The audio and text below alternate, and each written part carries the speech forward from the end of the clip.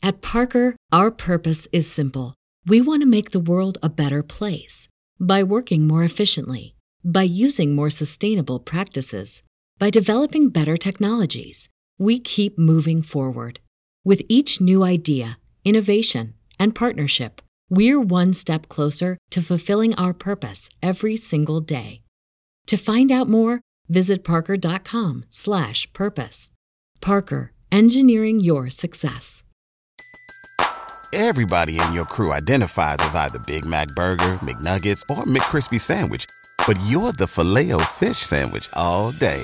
That crispy fish, that savory tartar sauce, that melty cheese, that pillowy bun. Yeah, you get it. Every time.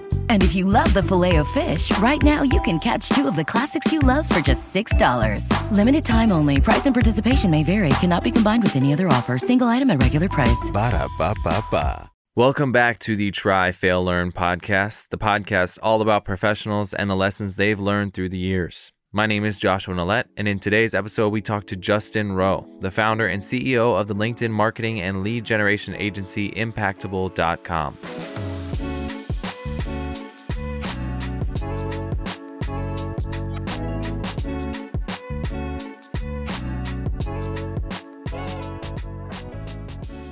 So my name is Justin Rowe. I am the founder, CEO/CMO of Impactable.com. And we were Lincoln Learn before we actually went through an acquisition middle of last year. And I actually came from the restaurant industry of all places, which is always kind of interesting for people. I didn't, I wasn't like a sales or marketer or anything like that. Like, I got my degree in business, was working restaurants. I was an operator. I discovered LinkedIn maybe 5-6 years ago. And I was at the time, like, everyone, when they first get to LinkedIn, they kind of think of it as like almost like a job board or like update your resume. And right. People aren't actually thinking of it as like really looking for opportunities or, don't know what to do with it. So I didn't know what I was doing. I just started like being active, posting, following people. And then I was looking for other opportunities. Like, I was a restaurant operator. I didn't want to move up with my current company anymore. I wasn't sure I wanted to be in like the segment that I was. So I just actively started sending connection requests like every day, like 50 connection requests. And I sent requests to HR managers, recruiters, district managers, company owners, pretty much anyone that I thought might have like an opportunity. I was just adding them to my network. Maybe I was doing some introductions, definitely didn't have like any real plan.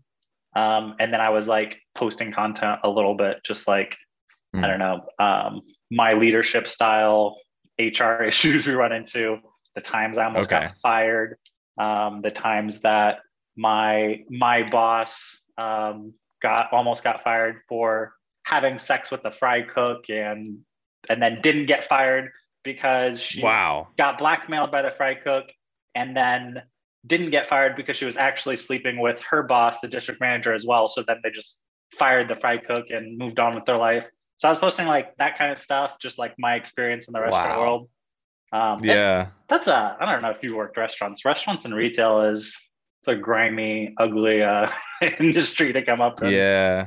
I'm like really glad that you went into your business degree, because something that actually my wife and I had like a really long, like literally like 3-hour debate about this. She and I love to debate. We don't like fight and argue about it, but it's like literally like you have to formulate your points and make an accurate argument for your side. And so we had this whole debate about, getting a degree and whether it's useful in certain settings. And so I am a proponent 100% of education. I think education is great. I think it can give you a well-rounded perspective of the world and teaches you how to learn about the things around you. My grandfather always said, now you get to learn how to learn. Yeah. And so what I think is really interesting, though, is I meet a lot of people, especially on LinkedIn, right? I meet like engineers who are like building like guns and stuff like that go into marketing like 5 years later. And so your degree, you have 2 degrees, you have a bachelor's and a master's in business, right? Yeah. Business administration. How did you get from, like, I know you went into LinkedIn and that was kind of the progression, but was there like a passion that sparked in you outside of business admin that kind of led you into more of like a network marketing?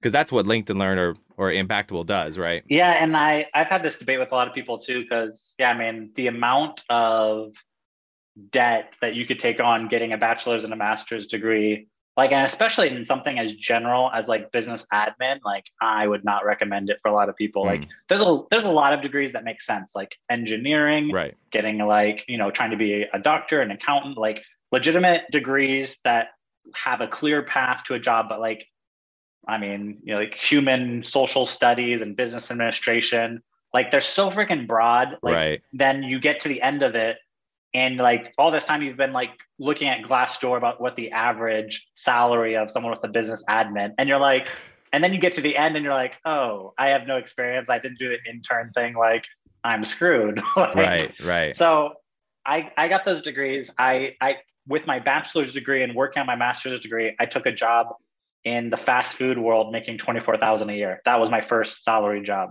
No clue what I was doing. It was a bad time. It was back in 2004 or something, I forget, but it was, you know, I just took work where I could find it. And the good thing about restaurant industry is like the competition or the severe lack of like real leadership, integrity, whatever, was just like really nice to move up. Like I said yes a lot. I was like a great, you know, I follow instructions really well. I'm a hard worker. I'm a hustler.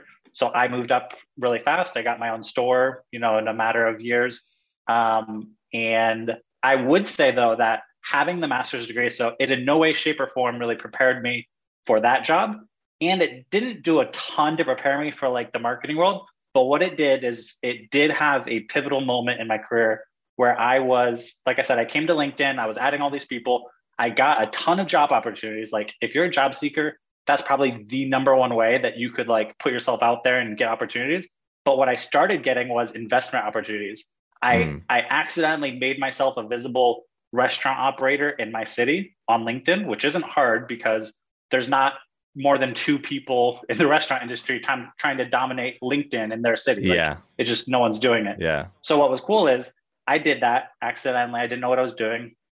And investors who were looking for managing partners who wanted to like build restaurant franchise in like my city started discovering me on LinkedIn. They came to LinkedIn looking for restaurant operators, and I was like the number one person. They kept saying that. So I started getting investment opportunities where they said, hey, I have this idea for a concept. I'd love to build it. I need a restaurant. I need an operating partner. You'd run it for a percentage of the business. I'd finance it. And, you know, we'll be partners in this. So I got 3 or 4 of those offers. I took one of them up on it, and we built a Potbelly sandwich shop franchise, first store in Fort Wayne, Indiana. And then I convinced him a year later to buy 3 existing stores in Louisville, Kentucky. And I moved over there to run it. And that opened up, I would say that me having the degree, the master's degree at that point, is probably like was a crucial detail that led him to entrust me or make him think that I was a better like partner for that. But it didn't like, I don't think it like actually prepared me for it like any more so. It just on paper, I looked like a much better candidate for something like an operation partner than without it. Right. So I do think it was worthwhile like in that aspect, because I don't think I would have made that transition without it. Right. And then because I made that transition, it was like a really cushy like 9 to 3:30 job. Like these sandwich shops, 80% of their business is lunch. They're not open after 8 p.m. So it's not like late nights. Right. It's pathetic like weekend. They do a ton of lunch traffic and catering. And then I had all this free time. And so I came back to LinkedIn, and I was like trying to do something on the side. I was like, this was, you know, obviously something that was really powerful, connecting with people, had done a lot for me. That's when I met Ryan French and Eric Jennings. And we had this bright idea to make like a LinkedIn course, which seems like everyone has that bright idea. Right. We actually did it though. I drove 4 hours to Michigan. I went to their house. We had a whole day like recording session. And I think we sold like 2. I think we sold two courses. It was like $35 or something. Yeah. And the 2 people that bought it were like super happy about it. But then like, you know, I didn't really know what I was doing. I didn't know anything about marketing at that point. And that was kind of my first like, so you have a good product, you have something that could help people, but marketing's probably pretty important because I don't know how to like let people know. Right. So that's when I started getting like really interested in it. I stumbled onto Upwork as a freelancer, and that was my first like big source of leads. I just did a lot of like side projects there, and then we had like 40 ongoing clients just from like that source before we like made our actual official website, like version 1 of our website, and LLC the thing. Yeah.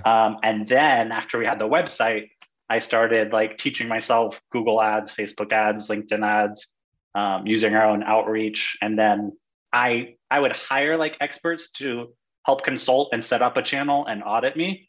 But I was like pretty adamant about learning each channel myself and managing it myself. Okay. Mostly because like I felt like everyone was pretty overpriced for like ongoing management. Okay. And so to save money, I just kind of learned how to do it myself. And then I just really liked it. And I fell in love with the marketing side of it. So that just clicked with me more than anything. Okay. I gotcha. From an operations role, right? So I told you I worked in airports before this. So I worked in the local airport near me in Orlando. It's in Sanford, but I worked in operations, and I was like you. I worked hard, and I showed up on time and early sometimes, and stayed late, and did my thing. Got promoted up, to moving up through the channels, and eventually got into an operations manager role, or just kind of overseeing the whole terminal. And something from an operations perspective to a marketing perspective, right? Because this is my first position in marketing, is where I'm at right now. And I kind of want to see what you think about this. But I think that operations, when you are in a leadership role, plays more directly into the concept of marketing, in that when you are a leader or a manager, you are constantly like playing, I don't want to say verbal jujitsu, but you're trying to put yourself in their brain, right? And all the people that I've ever tried to lead, I try to think what makes them tick and why are they responding the way that they're responding. And to me, marketing at its core is basically the exact same thing. I could agree with that. You're putting yourself in other people. Well, the caveat is good leaders do this. True. The majority of the people that I saw like were more in the manager category, and it was like threats and fear and do this, you piece of crap, or but like I had a breaking point in my restaurant career where I was treating people like they were numbers on a spreadsheet, like they were there just to help me get my numbers. I hemorrhaged staff. I couldn't keep people, and I was working 80 plus hours a week, and I had this realization that I needed the staff more than they needed this job. Yeah. And at that point, I actually I started creating these schedules that were like, I called them my masterpieces. It was like, basically, if you didn't want to work Saturdays, fine. Like, I'll find someone who does. You work the days you want. If you only want 15 hours a week, I'll give you 15 hours. I'll hire someone else to fill in the cracks. And so I had these schedules that pretty much everyone actually liked their schedules. And so they showed up consistently to work. They stayed longer, because especially like in the Midwest, minimum wage was, I had a very small budget of what I could pay people. And at $7, $8, $9 an hour, like the difference of them staying or going across the street was like, they liked the place that they worked. They had a schedule that was flexible, and, a boss that, wasn't terrible. So I started catering to the staff, and then miraculously, we actually had really low turnover. Our numbers started improving. My life became easier. And so, through that, I kind of really got, actually learned empathy, putting myself in their perspective. And I would say other than just like the psychology of putting yourself in there is, I would say my restaurant career, building a team and being comfortable and working on like smaller margins, because we'd sell stuff that was like, you could sell $1 item, and you were just going for the scale approach. And it's no different than going for like the agency model, where there's people that do what I do that charge 3 to 4 times as much. I'm comfortable selling more, making less on each product, and building a team to fulfill, which ended up being one of my big strengths, because most of the other people in the marketing industry, it's hard for them to keep a solid team, to grow them consistently, to work on smaller margins. So we ended up, that operation mentality from the restaurants of growing a team And going for the scaled approach turned out to be one of our strengths as well. Okay. Yeah. So I think that's what I'm saying. I think it's interesting to see that, like, especially in your case, of the aspect of like catering to your clients, or catering to, you know, anybody who's trying to get a message out there, and them catering to their audience is the most important thing, I think, in when it comes to marketing. Something I did want to ask you about, let me find my notes here. So in your bio on LinkedIn, you talk about vanity metrics. So I kind of want to just pick your brain on, right? So on LinkedIn, and with, I would argue, any social media marketing, there has to be a balance between having a return of investment, but also building that audience. You know, and in your bio, you talk about the time that you spent just on LinkedIn connecting with people and building that network. So when should you think the transition from focusing on building that network and really kind of growing vanity metrics, should it shift to having a call to action and turning that into money, per se, I guess is the best way to put it? It's also about what you have more of. And so like when you're starting out, whether you're like a solopreneur or you're a scrappy startup and you have more time than you have money, then putting in, because I think the thing that frustrated me about like people that focus on the vanity metrics is, so I did the whole posting, every day, multiple times a day. And if you actually want to grow a LinkedIn reach, it doesn't even have that much to do with your quality, although it should, like, that helps. It's about posting consistently and then spending like 80 or 90% of your time engaging with others. Like that's the real secret sauce that like will propel your post to be featured on more feeds, to get more reach, is how much time you invest on the platform engaging with others. And so when I had, like, I don't know what year it was, before we started getting like too big, I had, millions of content views. My stuff would like go viral. Like one post would go over 1 million views. And I was just spending like, it's probably like 6+ hours on LinkedIn a day, like it was like a full-time job, just like being on LinkedIn. And the amount of leads I would get for my business from a post that had 500,000 views, 800,000 views, I started to realize it wasn't like worth the time investment I was putting in, especially when I started like playing around with Google ads. Right. At first it helped me get visibility, it helped me snag the investor. It would like trickle in leads. I realized that the 20% of the time I was spending sending messages and direct messages to people, that 10, 15, 20 people a day, was getting me more business than like the 8 or the whatever hours I was spending on getting, like, improving my reach. So I started like refocusing my time on the things and actions that were getting the most time. And that's kind of how like the original Link and Learn scaled, is that we never actually got into like content creation for people. We were growing their network strategically with like their ideal clients or potential partners, or potential PR podcast host type stuff, and starting conversations in the DMs. And I actually didn't want to do content at all, because I felt like if we wanted to do content and we wanted to do it right, you can't just like post every day. It's post, and then who's going to do 5 hours of engagement a day? Like, we're going to sell that, we're going to manage it. Like, I don't think so. And that's why I get so mad at like the LinkedIn influencers who are selling like the course, or who are like selling content management service, because like, okay, so what a viral post looks like, and you're going to post for them like once a day, but who's going to do the 5 or 6 hours of manual engagement that you're doing to boost your posts? You're going to do that for your client, or you're just going to like, they think that they're going to get the same results as you because you have this, but you're not going to actually give that to them. And then you realize that having viral content on LinkedIn is really good if you're selling content creation on LinkedIn. But if you're a B2B software company, if you're a, ads management software, unless you're actually creating your network very targeted, like you're sending connection requests, you're adding 20, potential software companies who might need your service, like 1 million views that's unfocused, like, isn't really that helpful. So I went through a range of motions about like this is what it, all the work it takes to get there and what that actually gets you. And here's some other stuff that you could focus on if you actually have some budget to drop in Google ads, LinkedIn ads, Facebook ads, or sending direct messages versus like trying to do too much on the content side. Yeah.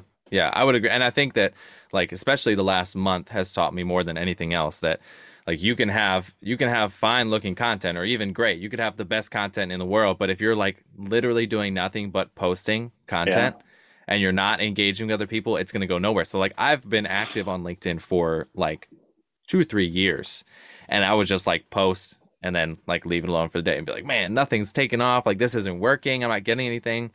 And then I don't remember who I heard say exactly what you're saying. It's about engaging with your community is what really takes it off. It's been the only thing that's even worked for any of my content. So what do you think, though, is the line between, I guess, what standards should content be up to? And then what standards should your engagement be up to, right? Because anybody can go on LinkedIn and just, because I get these all the time, it's like, good, great post, awesome. And it's just like one word things like, cool, thank you for engaging with it. But like, I love to hear like people's thoughts on something, right? I like presenting an idea and then listening to somebody share either a differing perspective or just, a cherry on top of that sundae or whatever it would be. So I guess, what do you think the line of the standard, right? What is too much and what is the good enough amount that it's going to do what you need to get a proper return investment? Well, what I'd recommend is you set a daily allotted time on LinkedIn. Like figure out what that time investment you want or have to put and then prioritize. So I would say, if it's 15, 20 minutes, if it's 1 hour, I would have a different priority list. Like I would say one of the top things that you can do is send targeted connection requests to people that might have opportunities for you. So if you're a business owner, that might be ideal clients. It might be like potential partnerships of similar companies in your space that have complementary offerings. It might be like podcast hosts, content writers, blog writers, like people who might, be able to feature you.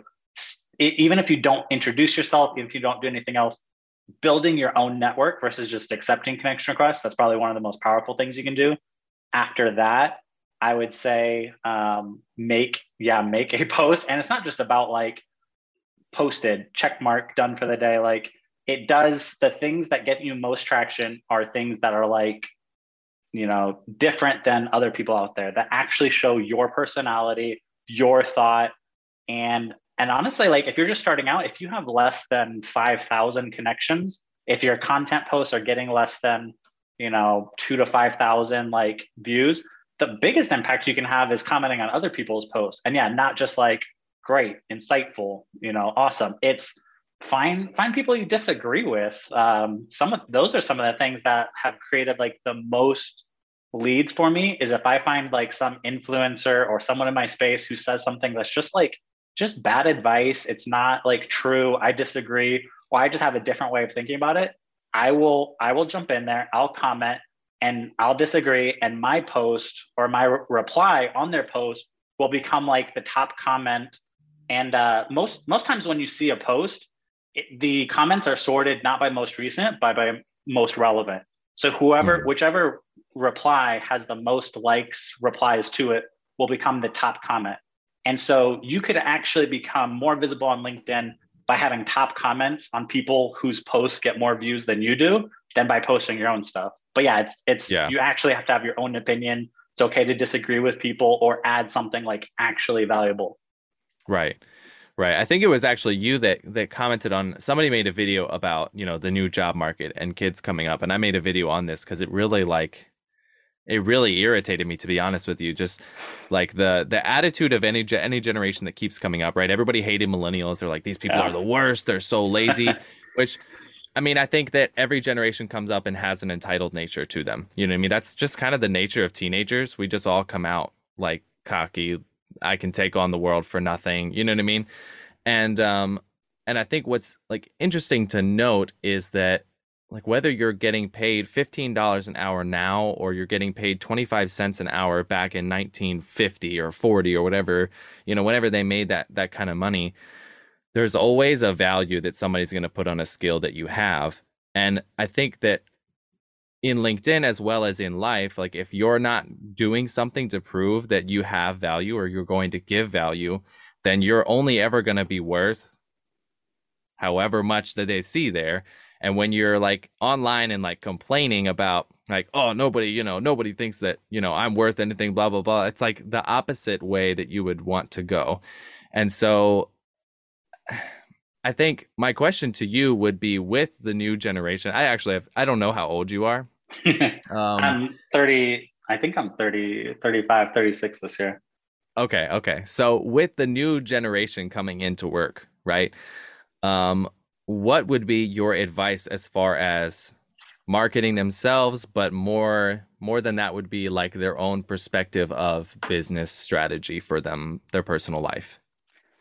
Yeah, and yeah, I know who you're talking about. With I've been seeing like all these Gen Z posts, and it does like Yeah. some of it's just like, I mean, some of it's just like wrong. Like, I know you don't want people to think of you as like an immature like teenager or inexperienced, but like your posts and your views like shed a lot of light about your experience in the world.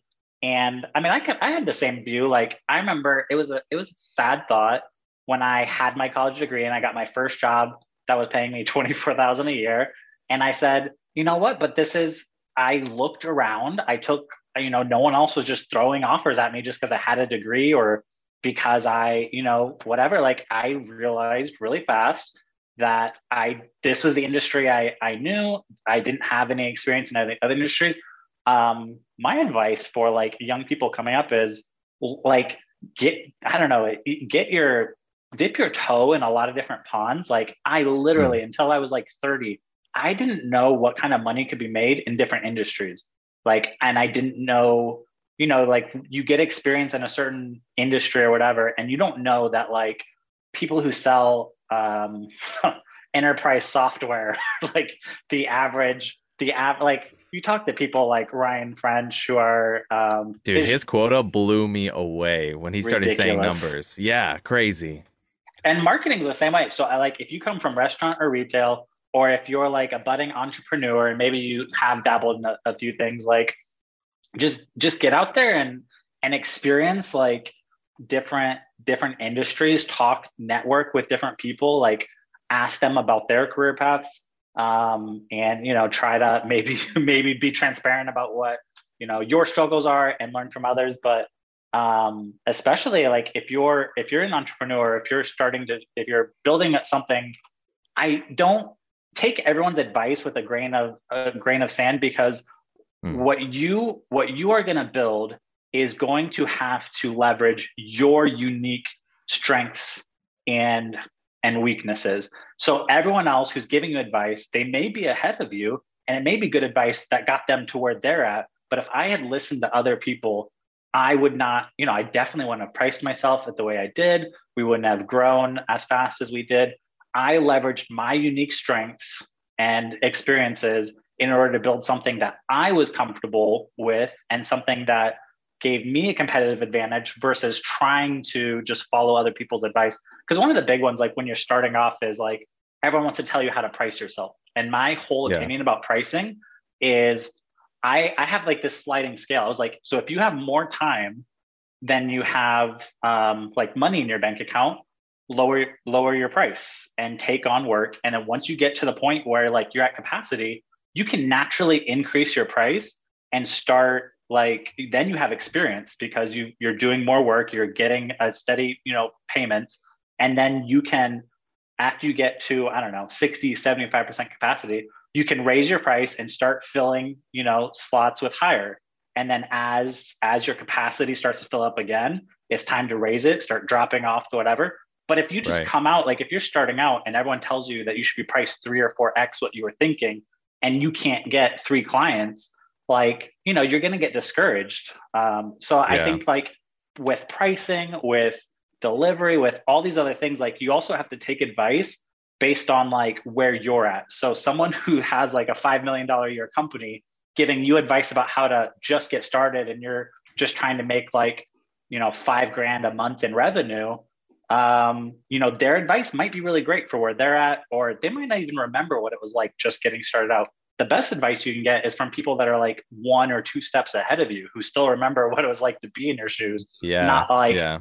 just work. Because you see all these people that are like, don't work the weekends, don't work nights. You should work, 20 hours a week and just price yourself at 5x this and have but they worked 80 hours a week in order to build that life for them. And then they're telling these people to Right. not to hustle. So I don't know. That's Right. And the reality is that a lot of people like they have the name or they have the clientele. Like I work with a guy who is like synonymous with stone restoration, right? And so when you talk about like restoring marble, you always think of this guy. And so like everybody is associated with, well, I don't have that. You know what I mean? So me coming forward, and we talk about this all the time because like I'm more of a leadership role. And so I can't be the face of stone restoration because I'm not. And I think for a lot of like firms, even like me, like I shoot freelance video and photography, right? And so if I'm going to price my same as the level of somebody who's been doing it and has a network and has a community in our area is really well known, I'm not going to be able to get the same because when you get more clients, it kind of snowballs, right, into more clientele and more clientele. And it's the same concept like when you build like reviews and you build a long list of good reviews, that grows into more clientele. And so if you're just trying to, come right out of the gate and say like, oh yeah, I'm going to charge as much as the big dogs. Yeah. I mean, you're not going to get it. And I guess that would be more of an argument for quantity over quality almost. Yeah. It's also like the lesson I learned when I got the investments and I became the most visible restaurant operator in my city on LinkedIn. When you think of things in like small bite-sized ponds, it's way less intimidating than coming on LinkedIn and saying,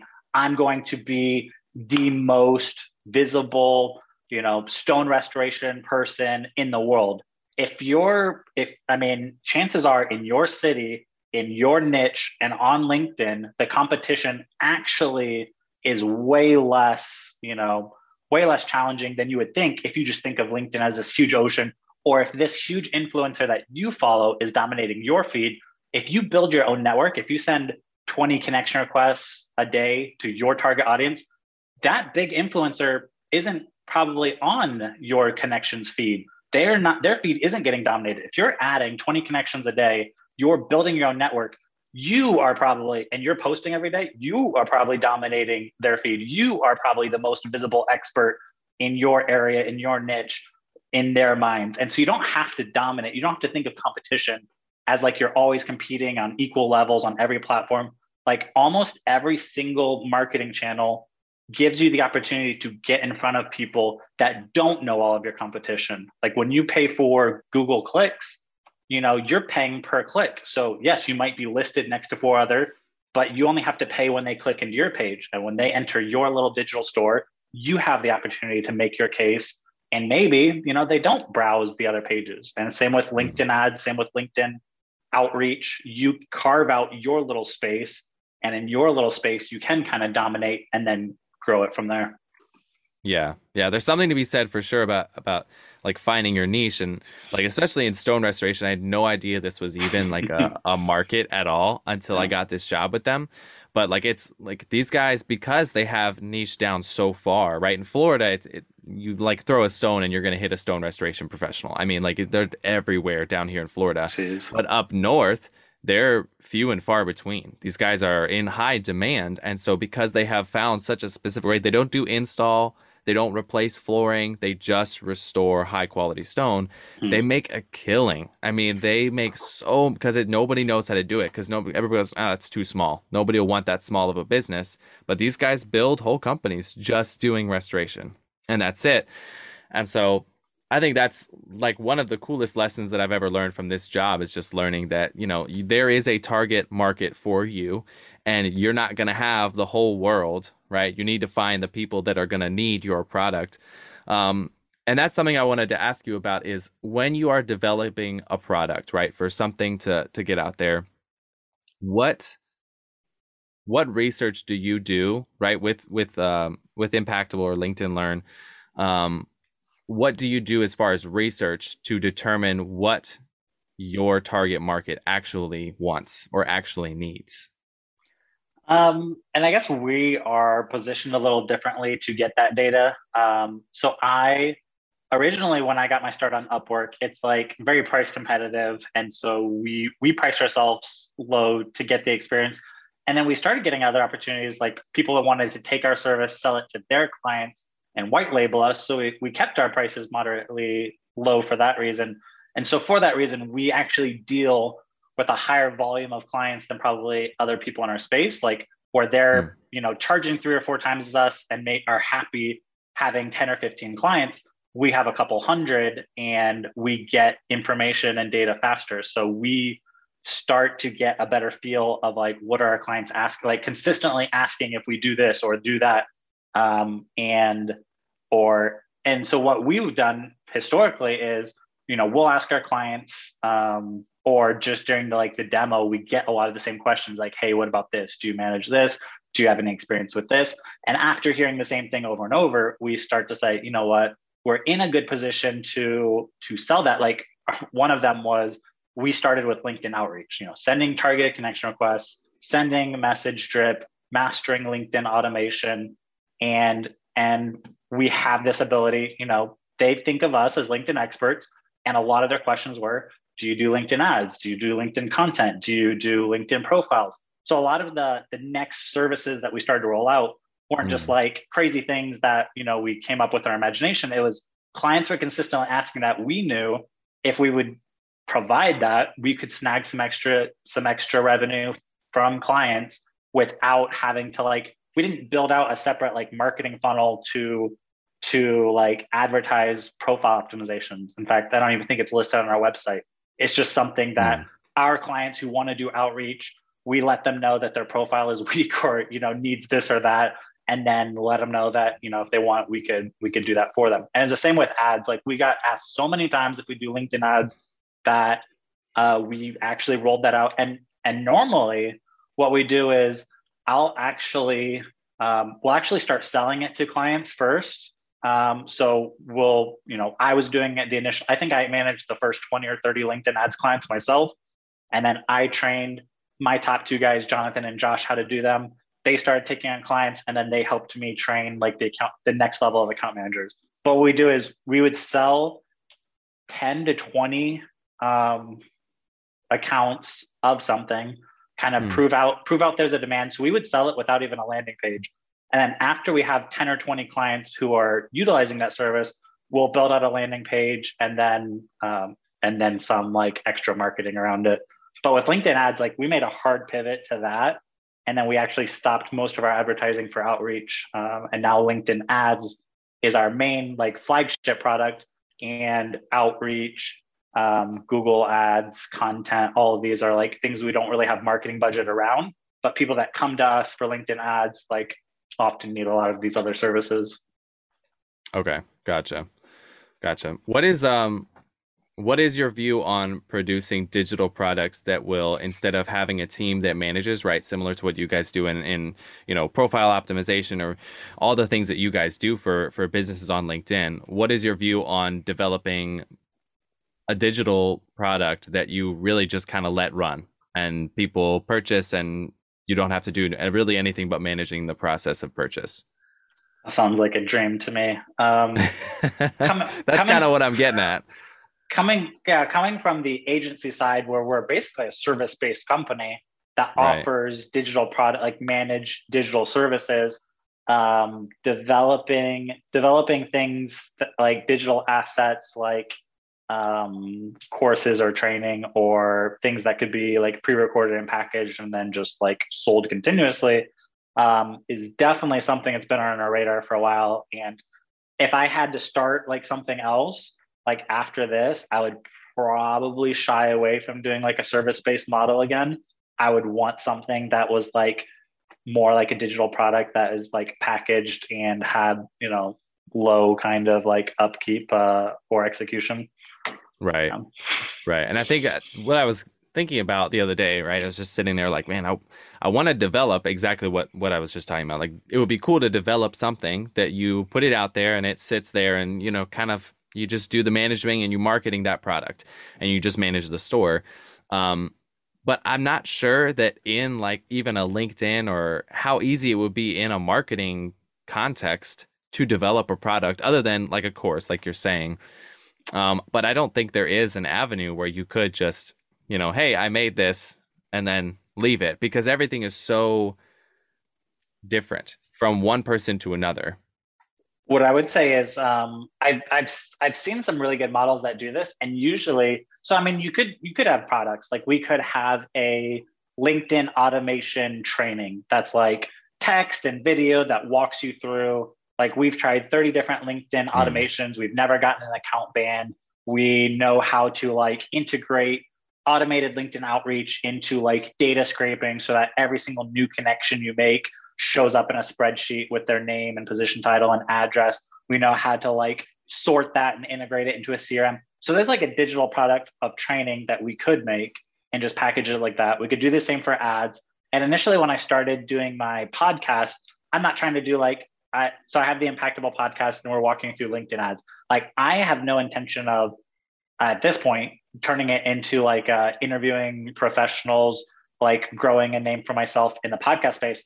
I'm using it as like a dual purpose, eventually going to be a package training thing. So like my LinkedIn ads podcast is like super boring and dry. It's like open up, it's like a walkthrough, and I'm recording videos as I do it. So I'm using the audio for podcast, the videos are going to repurpose, and the text is going to be repurposed for like an ebook and a training.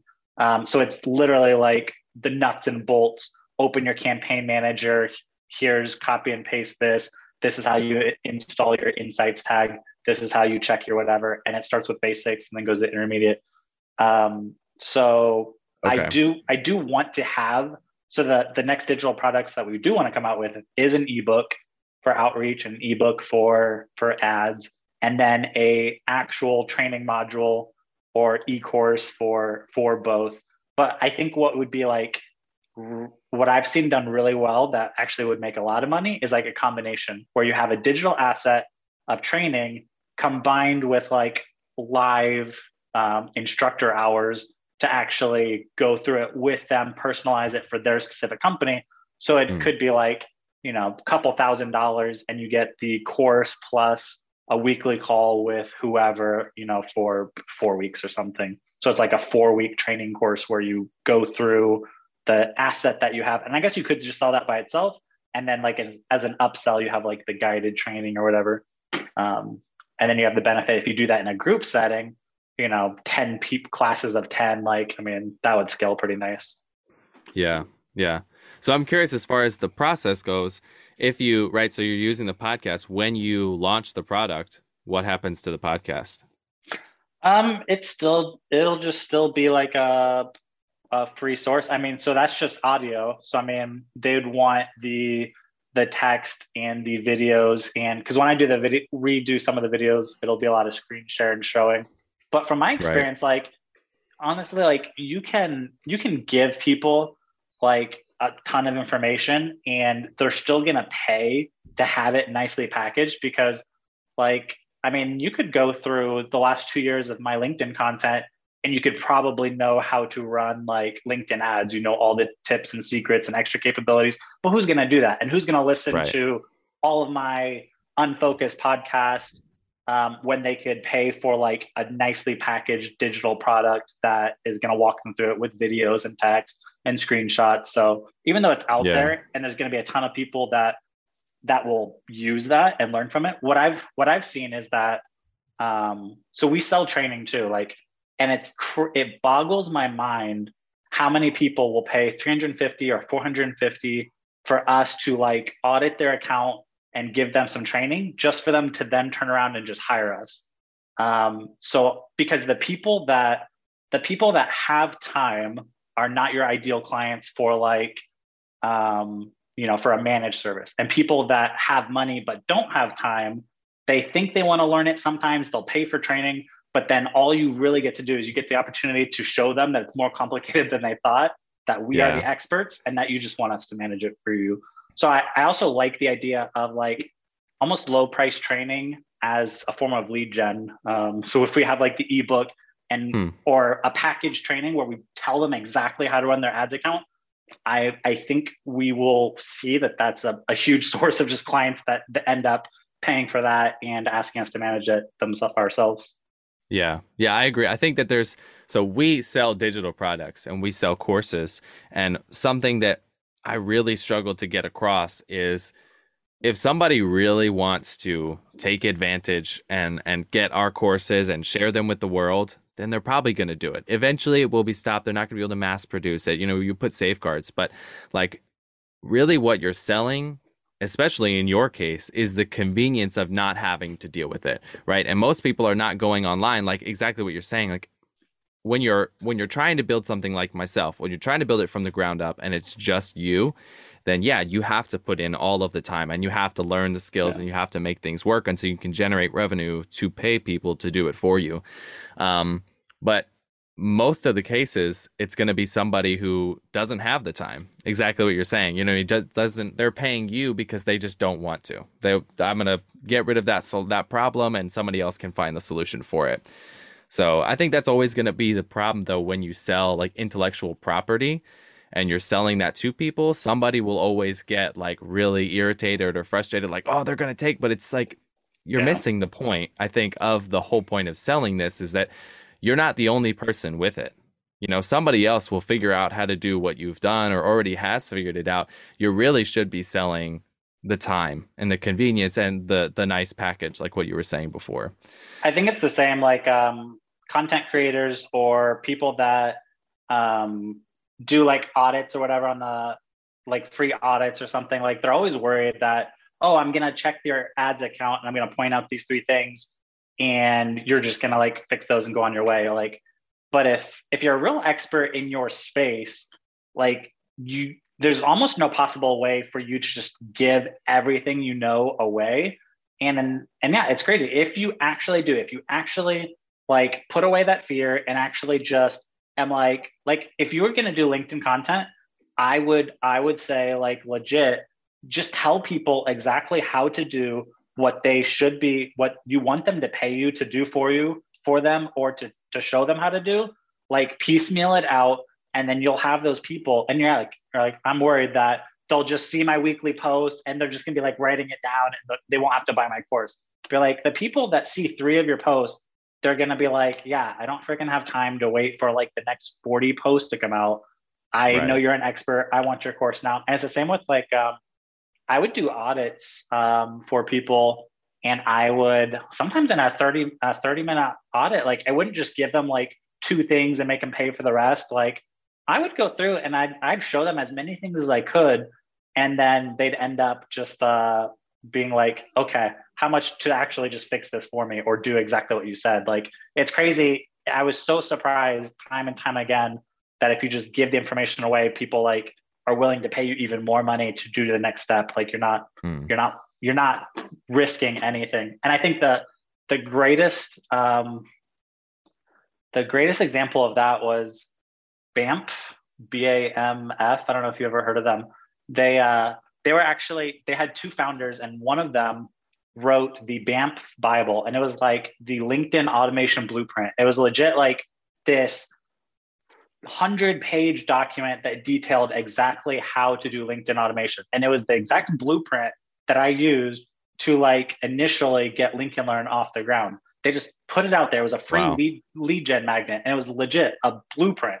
And it was so detailed that I like was able to start a little company based off that. And their whole premise, and I don't know how many thousands of leads they got from it, but basically like people would download the ebook and they would then like hire BAMF to do LinkedIn lead gen for them. And even though they had a 100-page guide, it was everything, like everything. As an agency owner who did that for a living, like I can tell you that blueprint was everything. It wasn't like 80% of their secrets. It was detailed screenshots, step-by-step strategy examples, like legit, like everything that you want to pay us for. This is exactly how you, and I guess their whole mentality, and I talked to their founders a few times, but their whole mentality was the people who have the time to actually execute this aren't our ideal clients. So we'll give it away for free. And the people who like get on page 6 are like, no, screw this. Like, please take my money. You've proven you're the expert. So after that, like, I think I was a lot less worried to just give it away for free. Yeah. Yeah. I heard somebody, so I taught myself photography when I was like 17 and was horrible at it and struggled and learned it as time went on. But something so Jared Polin is a huge, guy on YouTube that does, photography videos, a lot of gear reviews these days. But he had a podcast back in the day. He would just rant and like scream and get angry about people that he didn't like or that irritated him. But something he always said that really like resonated with me was that he gives his best content out for free. And that's what sits out in the forefront of all of his free content, is the best thing that he has to say. And then from there, he builds the platform to be able to sell something else. And so he gets like, and I kind of like echo that, because I don't want you to look at like okay content and then be like, this guy doesn't know what he's talking about, when I have the power to show you that I actually do know what I'm talking about, and I can do what you need done. I can make it happen. So I just think that sometimes we get a backwards perspective in business where we think that I got to keep the best things close to my heart, or keep the cards close and not show anything, where, I mean, those people proved exactly that it's quite the opposite. It's quite the opposite in a lot of cases. I think there's a lot of people that have that fear, especially when starting out. But I mean, you can layer it too. Like you could have like an introductory, like this in and of itself should probably cost money and is enough to get you started. This has a price tag on it and is going to walk you through, more. And then this is like a high-tiered, high level with like hand holding for me. Like you could tier it like that if you're really worried, but yeah, I've learned the other way, I guess. Yeah. Something I think is so our friend Ryan, he and I were on a call the other day and just chatting about, perspectives. And I was talking about sales, and I'm curious to hear, so from his perspective, like his role is in sales or has been in the past. And so like, he is definitely like a salesman, he's trained in it. But as like an entrepreneur, you kind of have to be everything. So my perspective on sales is you don't have to sell the best product. You don't have to sell the lowest price product. A lot of it comes to presentation and relationship. And if you can build like a solid relationship with that person, you already have a foot in the door to closing a sale with them. And the reason I bring this up is because I am constantly, and I'm sure you are as well, barraged with connection requests with a message that says, "Hi, hello, how are you? I wanted to connect with like-minded professionals." And then literally the next message is, "Hey, I have this package that I want to sell you on, blah, blah, blah, blah, blah, blah, blah." And I tune out. Like I have zero interest in buying your product as soon as I get a message like that. Like I don't even accept those requests. Like, no, I'm just completely turned off. So what is your perspective on sales, and what do you think about the cold call version of LinkedIn? It can go either way. So I can appreciate, and it depends on the sales cycle, how much something, costs, because, for weekly content management or, email marketing, or there's lots of like smaller things that are more transactional. And the only difference between someone checking their inbox and thinking it's spam versus like actually booking a call is timing and relevance. Usually, like if I'm in I would say the same thing, like 90% of what I see in my inbox, it's trash, it's spam. But if I'm actually in the market for like a certain thing, or there's been something on my mind and someone hits me with a message saying, I build beautiful websites, here's 3 examples of my work. If that's something that, you ever need, hit me up for a quote. If I'm actually in the market for that, I'll click the 3 examples. If I like what I see, I might book the call. But for, if I don't need an accountant, if I don't need, this or that, I tune it out. So I would say, being on the other end of someone who has done that, or our company has launched over 1,000 of those campaigns, I would say it's a numbers game, and it actually still works. And it's determined by who you're going after. If you're actually know your target audience, who actually has a need for what you sell, and then your messaging. I don't think I've really bought. I think there's one person that I've spent money with who I had a relationship with. Everything else is it's a product I need, the features I like. It's not someone I know. The only person I had a relationship with that I bought stuff from was when I was first starting out on LinkedIn. I was doing free profile reviews, and I came across David Riggs, who was into something else at the time, and I gave him some advice. He started becoming more active on LinkedIn. He opened up a web development agency, and he hired us to do outreach for him. And then I ended up hiring his agency to do some web design for us and SEO. But anyone else, like I've never actually hired anyone else I had like a real relationship with. So the people I hire and how we've gotten most of the business for us is through cold interactions, marketing, retargeting. Like it's cold email, cold LinkedIn outreach, cold LinkedIn ads, cold Facebook ads. You look for signs of interest, that you get them on their website, and then you retarget the crap out of them across like 4 different platforms. And so most of the way I do business and most of the way that I get business is more cold transactional kind of marketing.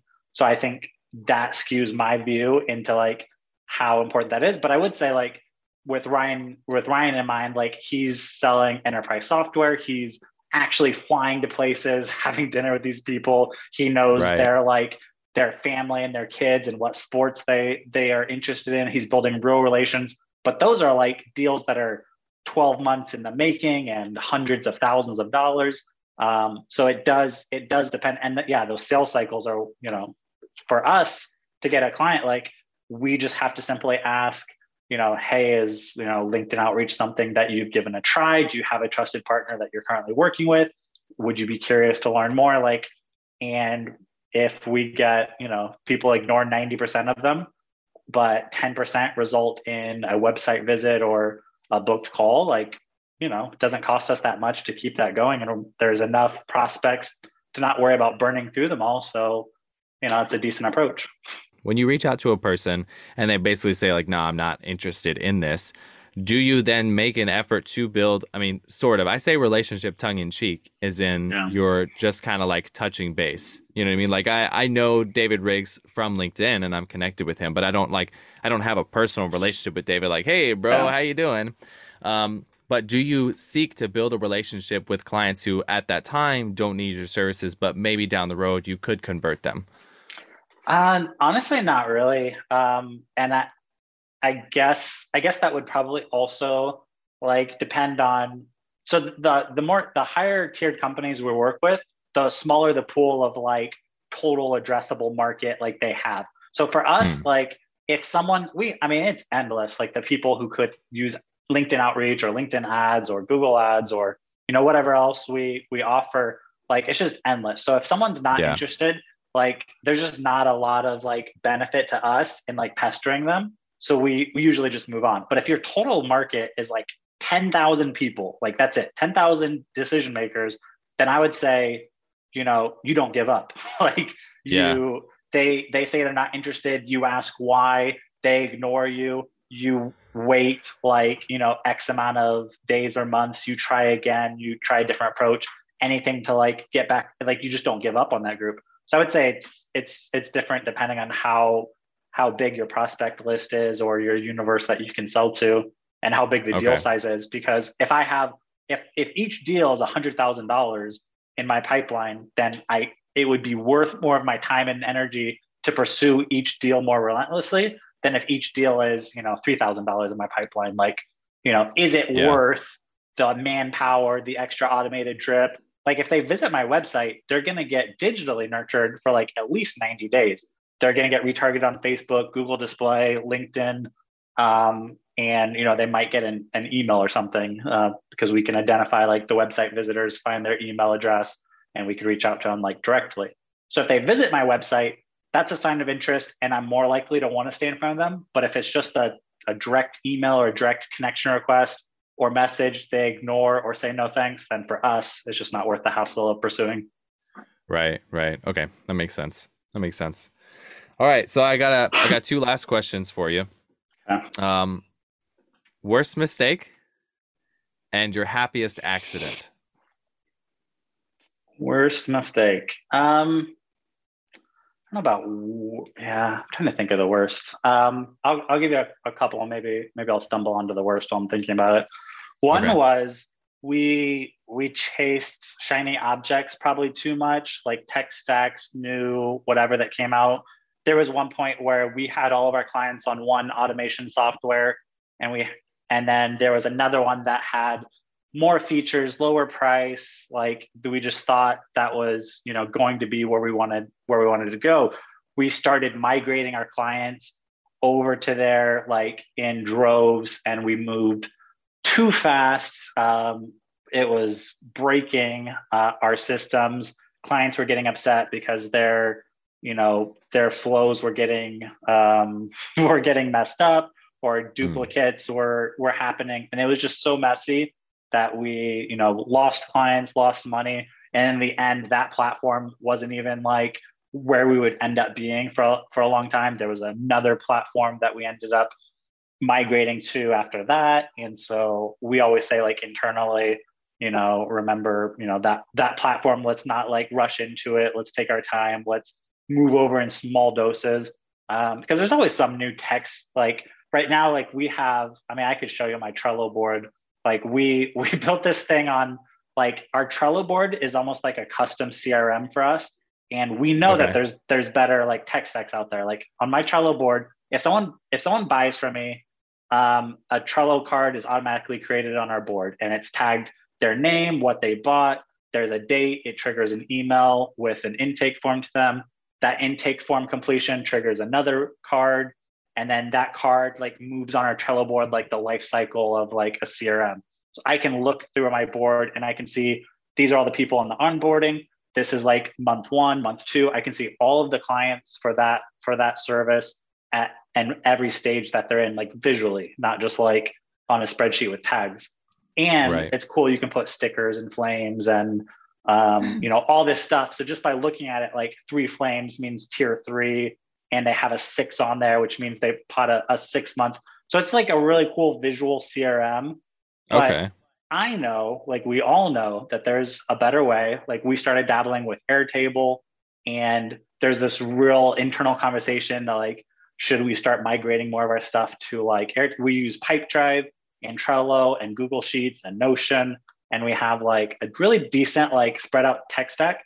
But then when we come across a new software, it's like, are we going to start migrating like over to Airtable? We could get rid of Trello and Google Sheets and integrate Notion into there. But it's just like so much work. So moving too fast, chasing shiny things, that was really bad. And then probably the second, I don't know about mistake, but we got to like a breaking point of just having too many clients. Like, so we took the scaled approach. We were in a trendy market where LinkedIn outreach was just like on fire. It's died down now, because they've limited like the amount of connection requests you can send, and people like it doesn't have as great of impact because you don't have that scaled approach. Like you used to be able to send 100 connection requests a day to your target group. So with those numbers, it's a complete numbers play. But now at 100 a week, it takes a different mindset, different strategy. So we scaled really fast. We had, we hit like 210 just outreach clients. We were like, it took 2 days to respond to emails. We didn't have like a good support system in place. Like it just grew too fast, faster than we could grow our team. And then we started like losing clients because the quality wasn't there. We were discovering all these problems. And so, that's a good problem to have, of like scaling too fast. But that was, we could have handled that a lot better.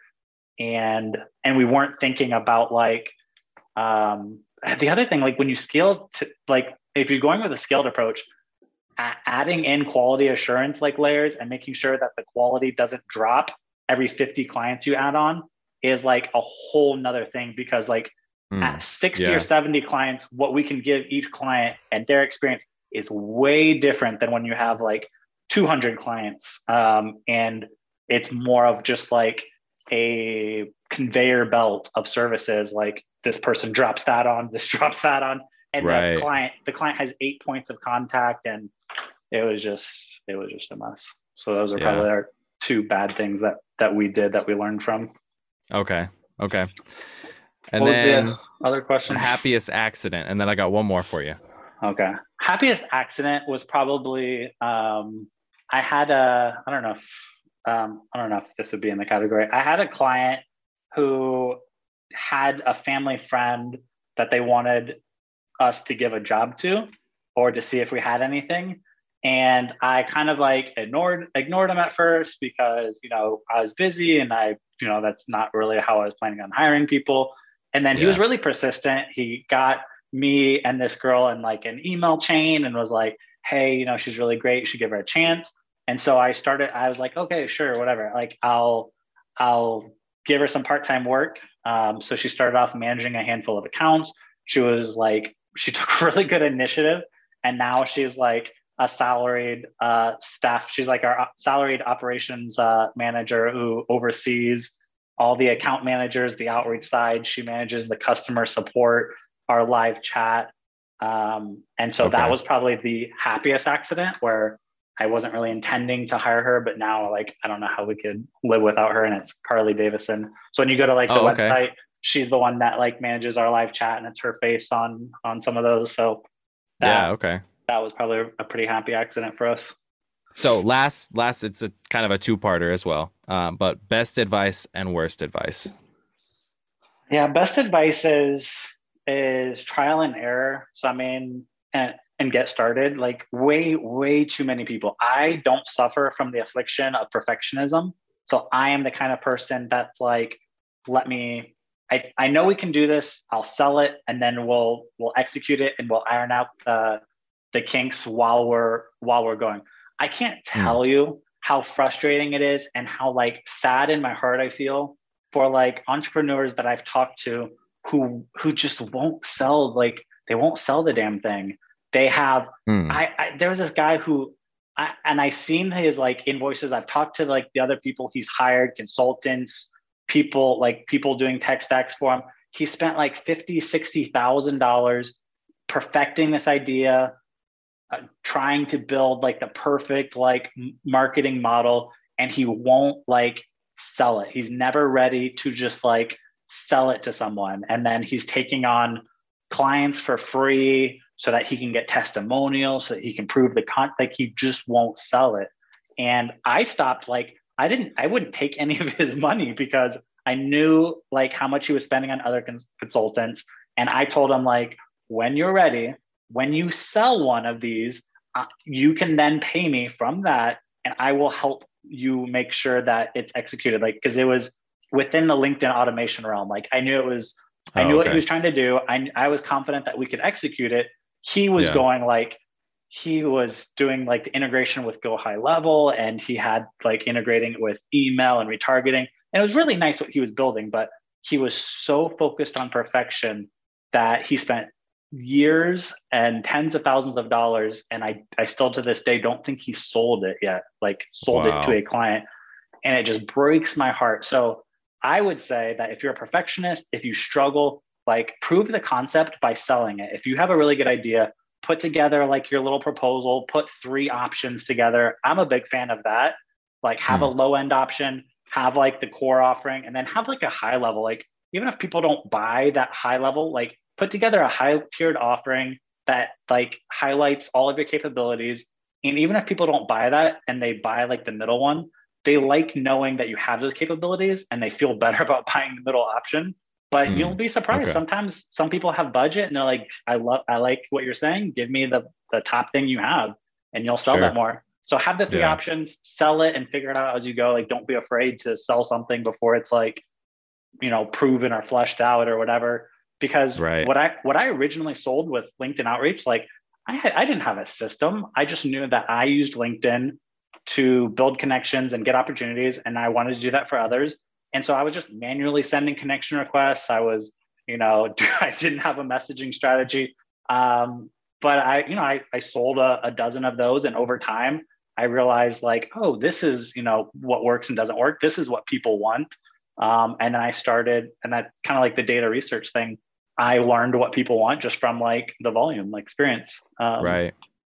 And what'd you say, worst advice? Worst advice you ever got?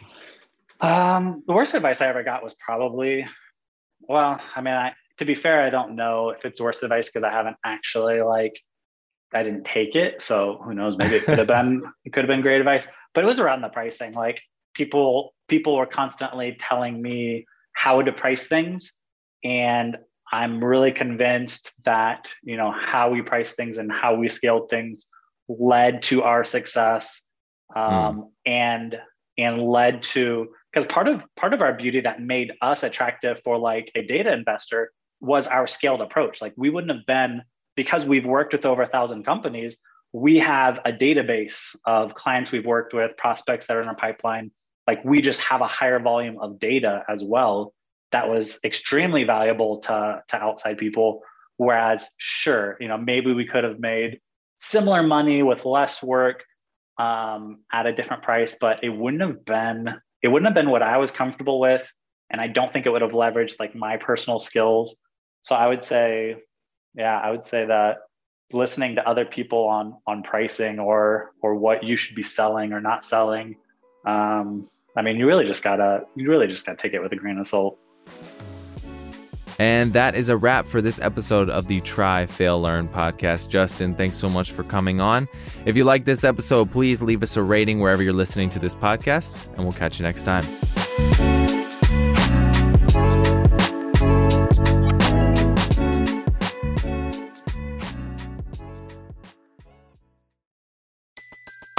Everybody in your crew identifies as either Big Mac Burger, McNuggets, or McCrispy Sandwich. But you're the Filet-O-Fish Sandwich all day. That crispy fish, that savory tartar sauce, that melty cheese, that pillowy bun. Yeah, you get it. Every time.